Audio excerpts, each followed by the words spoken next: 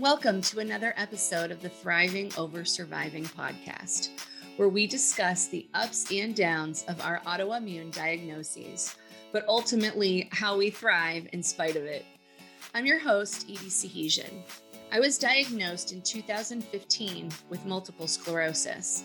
I've learned a lot about MS in myself over the past few years, but the most important thing I realize is that I am going to live my best life. MS and other autoimmune diseases tend to be a bit of a bummer if we let them, so why not battle that by finding our joy? So today I bring to you a person living with MS, but this person is dedicated to helping others through yoga, meditation, and an all-around healthier lifestyle. And when I say she's dedicated, 100% her heart is in it. She's not necessarily in it for herself, although I'm sure she gains some things from that, but she is there to help everybody in our MS community. And I'm really honored today to welcome Mara Fowler to the show. Welcome to Thriving Over Surviving. Thank you. Thank you so much for having me. I feel so blessed to be here. It's my pleasure to have you. So let's start out at the beginning. Well, I don't know what your beginning is, but your diagnosis story. So my beginning mainly starts, or not mainly, does start at age about 20. So I'm 43 now. So I have a 23-year track record with multiple sclerosis, and I like to say I'm living with it. So I started with just little symptoms that we all, I think, normally have: the numbness, I don't know what's happening to my leg, I don't, know why my ankle feels so weird, or my arm, and we kind of ignore it, and then it just seems to cascade into something else. So then I started to develop a really bad cold, but it was different. I sort of lost my concentration really bad. I didn't know where I was for a little bit. I was working 2 jobs, so I thought maybe it was the stress of 2 jobs. I was about to go on vacation, and then I wound up in the emergency room, and they at that time diagnosed me with complex migraines, and that was obviously not exactly what was going on. So I spent about 2 months in and out of test results, spinal taps, that whole time. And then so by my 21st birthday, I was in the Miami Heart Institute here in Miami, Florida. That's where I'm from. And I saw a doctor, and he basically put a x-ray up to a window, because back then they didn't have so much digital stuff. That's how old I am.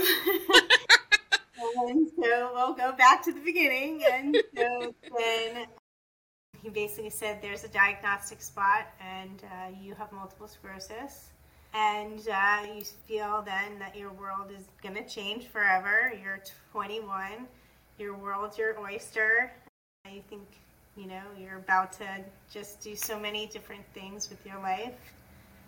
And I left there feeling like I wanted to educate myself as much as I could. But I was young, dumb, and still wanted to party. Yeah, of course. Right. So I spent a few years in sort of a denial phase, but still did, therapy and all those things. Didn't take care of my body as well as I wanted to. And then I went into restaurant management, and I got all into that, and the stress of all that compounded. And through that, I had about 4 relapses, small, very small. And then in 2014, I had a major relapse, and I didn't walk for 8.5 months. And that's what brought me to my mission and passion, and why I use my voice today to try to help and inspire others to use yoga, meditation, and healthy lifestyle to change the way they think, feel about multiple sclerosis.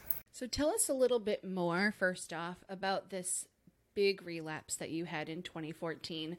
How is it different than when you were initially diagnosed, and where was your mind at that point? So in 2014, I had just gotten married. I think I was at the highlight of my life. I was about to change careers. So go back to school to be a nurse, change stages in my life. try to slow down. We were about to maybe plan a family. So I went off my drug therapy, which at that time they told us that we could not be on drug therapy while planning children. And I was on Gilenya at the time, which is one of the drugs that you definitely cannot at that time be on while planning. So I was planning a wedding, doing all these things. I changed careers, and then I started to go into a relapse, and they couldn't stop it with steroids. So I did 2 rounds of Ciamedrol by IV. I did infusions. I think, if I can remember correctly, because that time is kind of like, the time gets fuzzy with drugs. So I think I went and did infusions. I lived in Virginia then, so I had to drive 2.5 hours to have infusions to my physician at the time. And so I would drive there while in relapse. And still, I think I was working then. And during that, they couldn't stop the relapse. And what were your symptoms at that point? So during that relapse, I started to hunch over. So I lost my core ability. I started to develop the MS hug, but it was more concaved not so much that everybody gets like right here where they feel like they have like almost indigestion and that real tight hug. But I got the hug here, and so I felt like I was like collapsing in. And then I had unbelievable nerve pain that ran underneath my arm all the way down and like through like my leg, and I couldn't walk on my right side. But I am such a fighter that I don't give up. And so I was still driving like that. I was still like, conducting my life as though it was totally normal.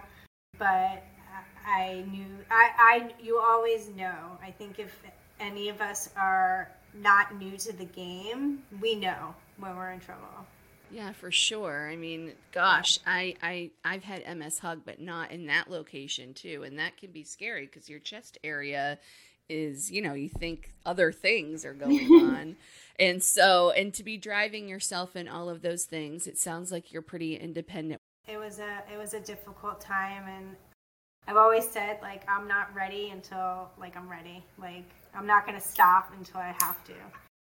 So when you say stop, because it sounds like you're all into your management job, you're all into, now you're moving on to getting married, so you're 100% go, doing this nursing school transition too. So at that point, when this major relapse happened and you're not walking, was that the point that you were like, I need to do something different?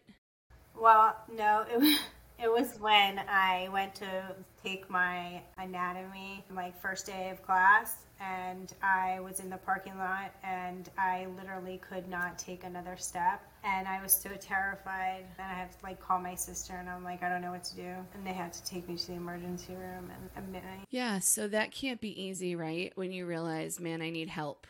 It's very difficult for someone that doesn't ask for help to say, I need this from you. But it sounds like your sister was that person.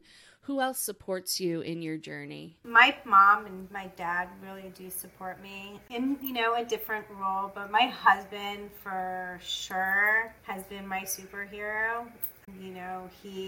I think from like the first time our first date, when I told him I had multiple sclerosis and I said, here's your chance to like run, he had his out, and he's all stuck by me for the last like 12 years, 8 of which were married, and never wavered. And when I had that bad relapse and I was in the hospital for 21 days, he slept with me there. He crawled in bed. He cleaned me up when I couldn't do it.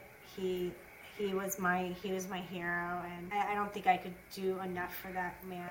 He sounds pretty fabulous.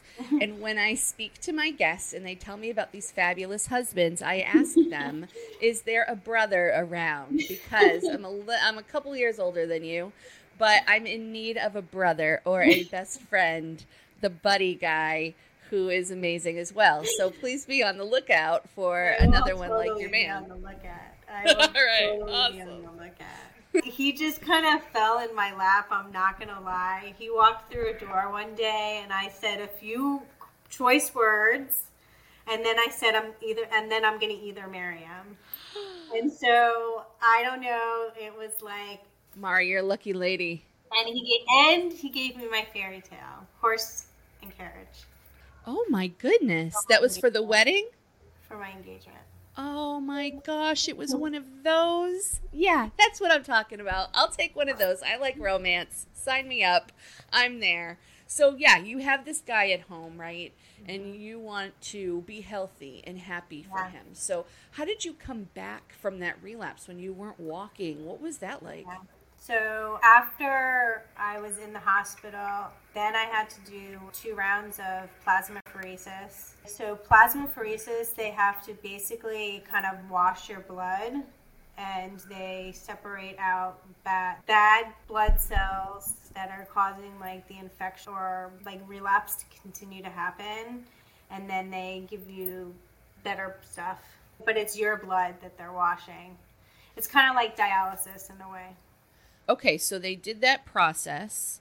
Yeah, and then I felt better, but I have residual nerve pain that's left over from that episode. So after probably 2 months of trying to get meds under control for the pain, and I was about 70 pounds overweight, I realized that that was where I had to start and know that part of the reason that I couldn't walk is my physical ability, and that it was even worse after the relapse because I lost all my core. So I hadn't been walking either, but I was doing physical therapy. During the physical therapy, I would ask for them to work me a little harder. I would ask them to start adding more resistant work, but it was hard. It was not an easy thing to learn to balance again, because that was the hardest part, was finding my center of balance.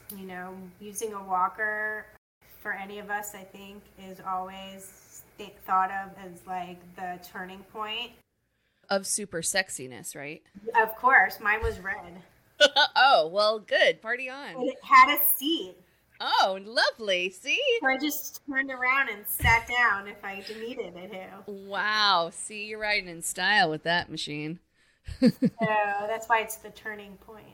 Yes. But I really thought of it more as like, this is my chance to show that like I'm a fighter, and I was once standing before and I'm going to stand again tall, and I walked before and I'm going to walk again.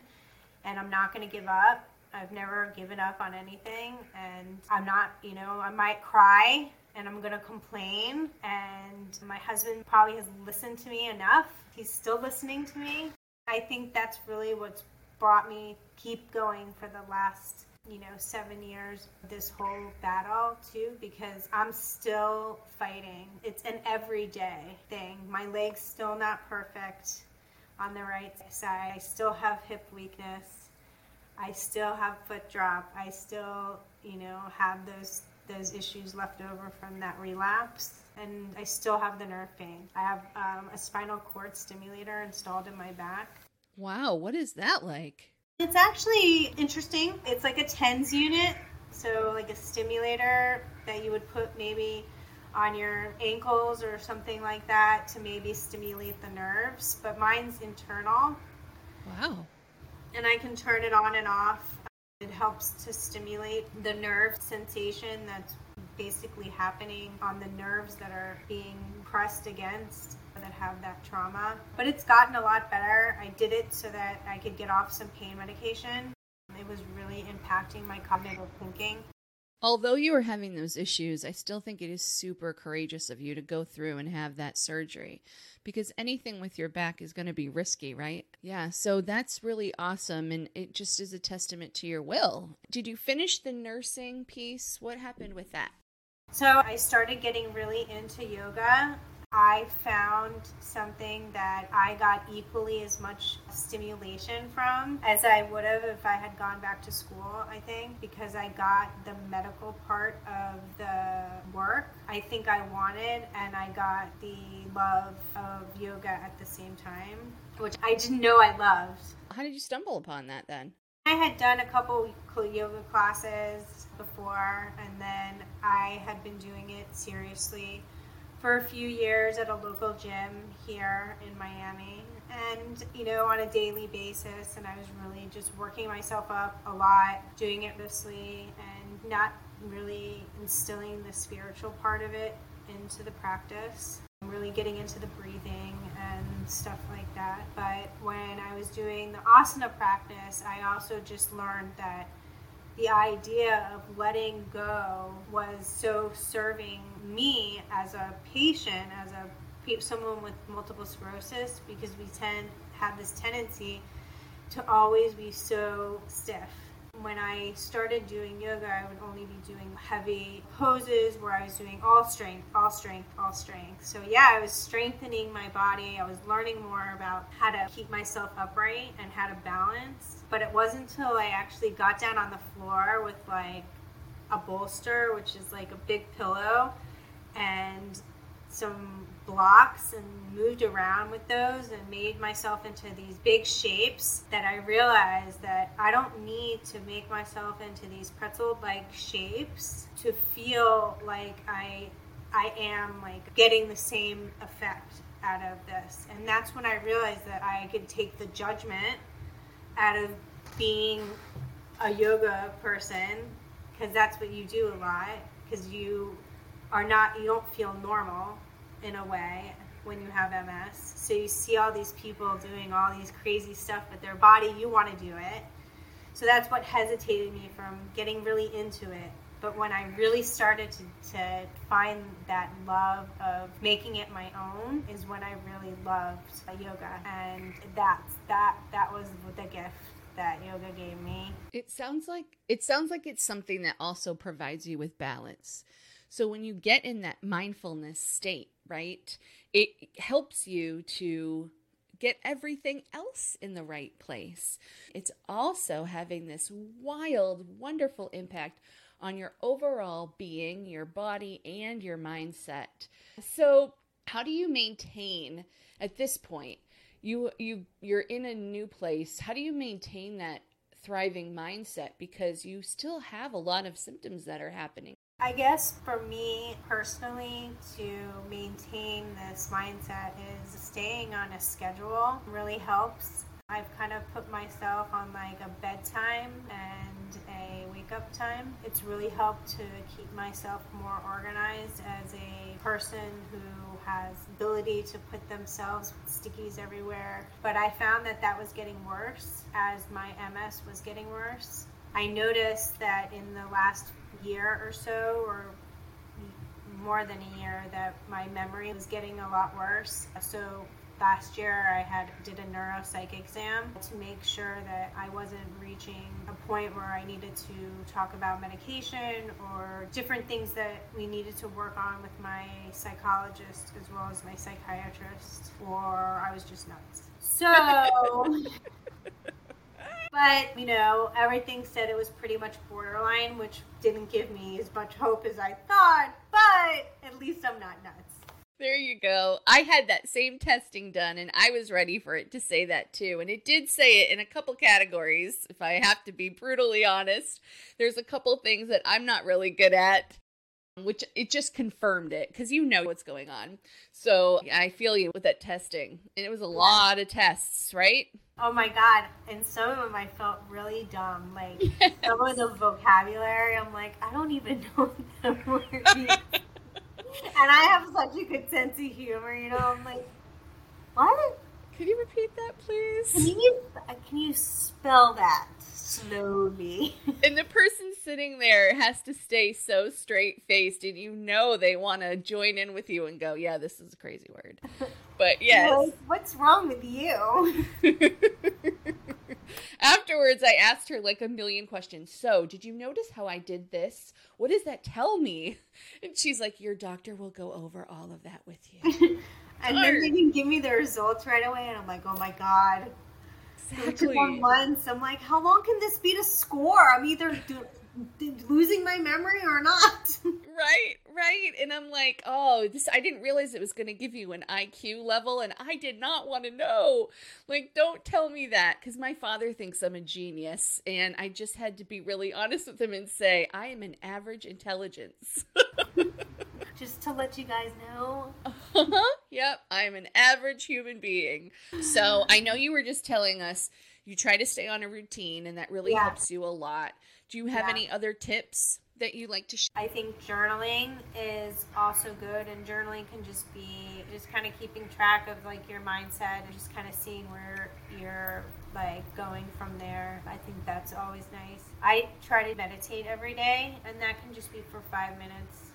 And of course, I always try to throw in on the days that I really are not working with my students. I try to do at least an asana practice. And asana practices don't have to entail anything where you have to really engage in any sweaty activity at all. You can just do one yoga pose. You can do 2 yoga poses. You could lay on the floor flat and just lay there, and that can be, killing 2 birds, your meditation for the day, and just spending like a few minutes of self-care in the morning with yourself.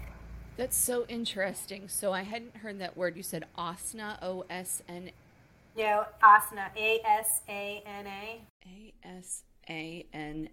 Okay, so when I was in college, I took yoga. I took it twice. We had to take 4 PE classes, and you could take them twice at the most. So I loved the yoga. And at the end of every class, because you know the yoga teachers, and I hear it in your voice too, they're so calm, and you're like, how can I get to this place, right? So at the end of every class, she'd have us lay flat, and she'd have us tense up different parts of our bodies. And when you tense up, your body part actually lifts off the ground, right? When you're really tense. And then she'd be like, drop. And you'd hear everybody's arms or whatever drop. And when you do that throughout your whole body, it puts you in this relaxed state. So when I can't go to sleep, I start doing that. And it really helps to calm my nerves and whatever is going on. It's called yoga what? Yoga Nidra. There's a name for this. Well, I'd like to get back to it. I started taking a couple classes before COVID, and I haven't, but I know there's a bunch of resources out there for us. Do you do any work online? I happen to do. I do teach online. Tell us about that. You can definitely reach me to teach Zoom anywhere. I have a student that I've been teaching since her diagnosis onset. Say that a few times fast. And she's absolutely wonderful. I now have her husband doing it with her, so it's turned into like a couple's time together, which has really been nice. So she's just been with me. She's doing so great. I like to really get to know my students. I just don't want to be throwing them into asana or into practices every day, but I ask them how they're feeling just so that I know where they want to go, which we practice together. But I've really enjoyed teaching her. She lives in Arkansas. The miracle of online approaches. I mean, we can get to anyone, anywhere. So I live in Orlando. I don't know if you knew that. So I'm very close to you. It's not like I can drive down for my class every week. But yeah, let's hook that up. I'd love to take a couple classes. Absolutely. How would people find you to do that? So you can email me at msyogamovements@gmail.com, and I can set up a Zoom evaluation, and we can go over what kind of stage you are in MS. We can talk for just a few minutes just to get to know each other a little bit. I just like to kind of hear your story, kind of see where your mindset is, where you want to take your yoga practice. If you want to go in more of a direction of more of mindset, or more learning a lot more about yoga and how we can either stretch you out, or we can actually move you into, to see if you've done yoga before, or we need to start from the beginning. So I'm glad you do that kind of diagnostic, because I'm a chubby girl, and while I used to be super flexible, I haven't been doing those kinds of things, which I need to get into it more.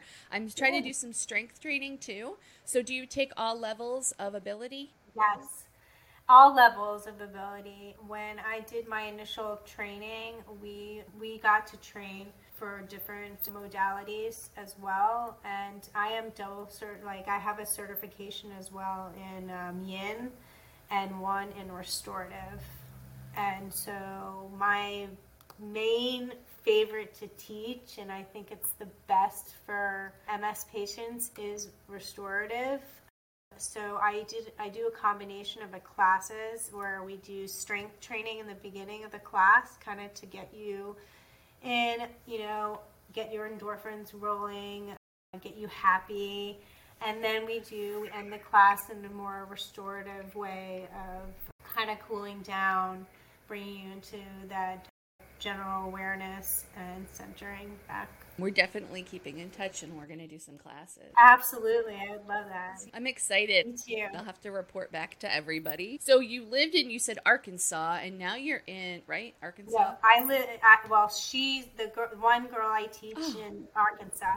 Okay, so where did you live before? I used to live in Virginia. Okay, there you go. See, my short-term memory is like lost, hence the psychological evaluation. But okay, so you've lived in Virginia and now you're in Miami. Yes. What's your favorite place on earth?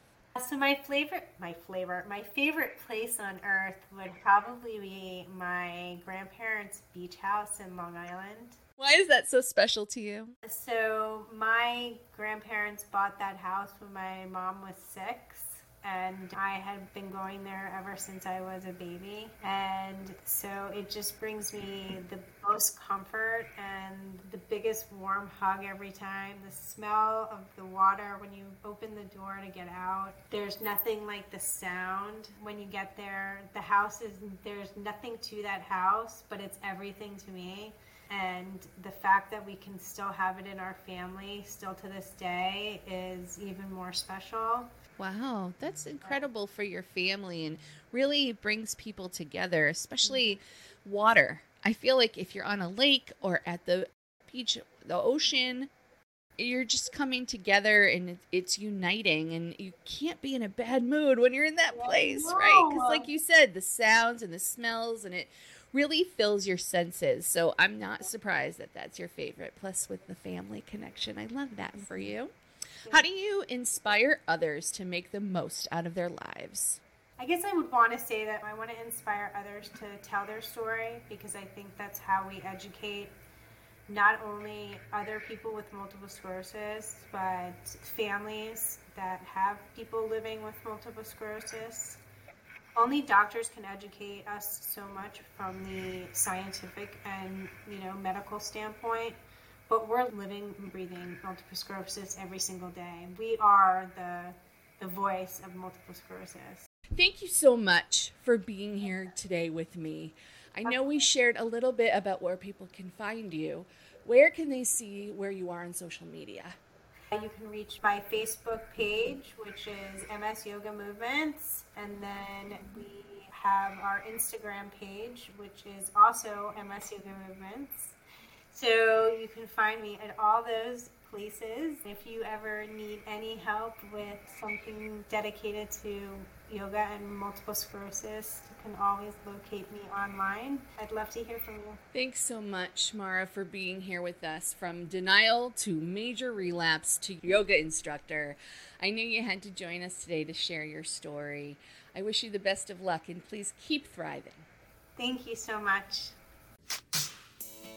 Thank you for joining me for this episode of the Thriving Over Surviving podcast. If you would like to join our growing community of thrivers, there are a lot of ways to do so. Visit the website at thrivingoversurvivingpodcast.com. There you'll find links to all our social media, my blog, and lots more. See you next time when we chat it up with another autoimmune warrior on the Thriving Over Surviving podcast. Keep thriving.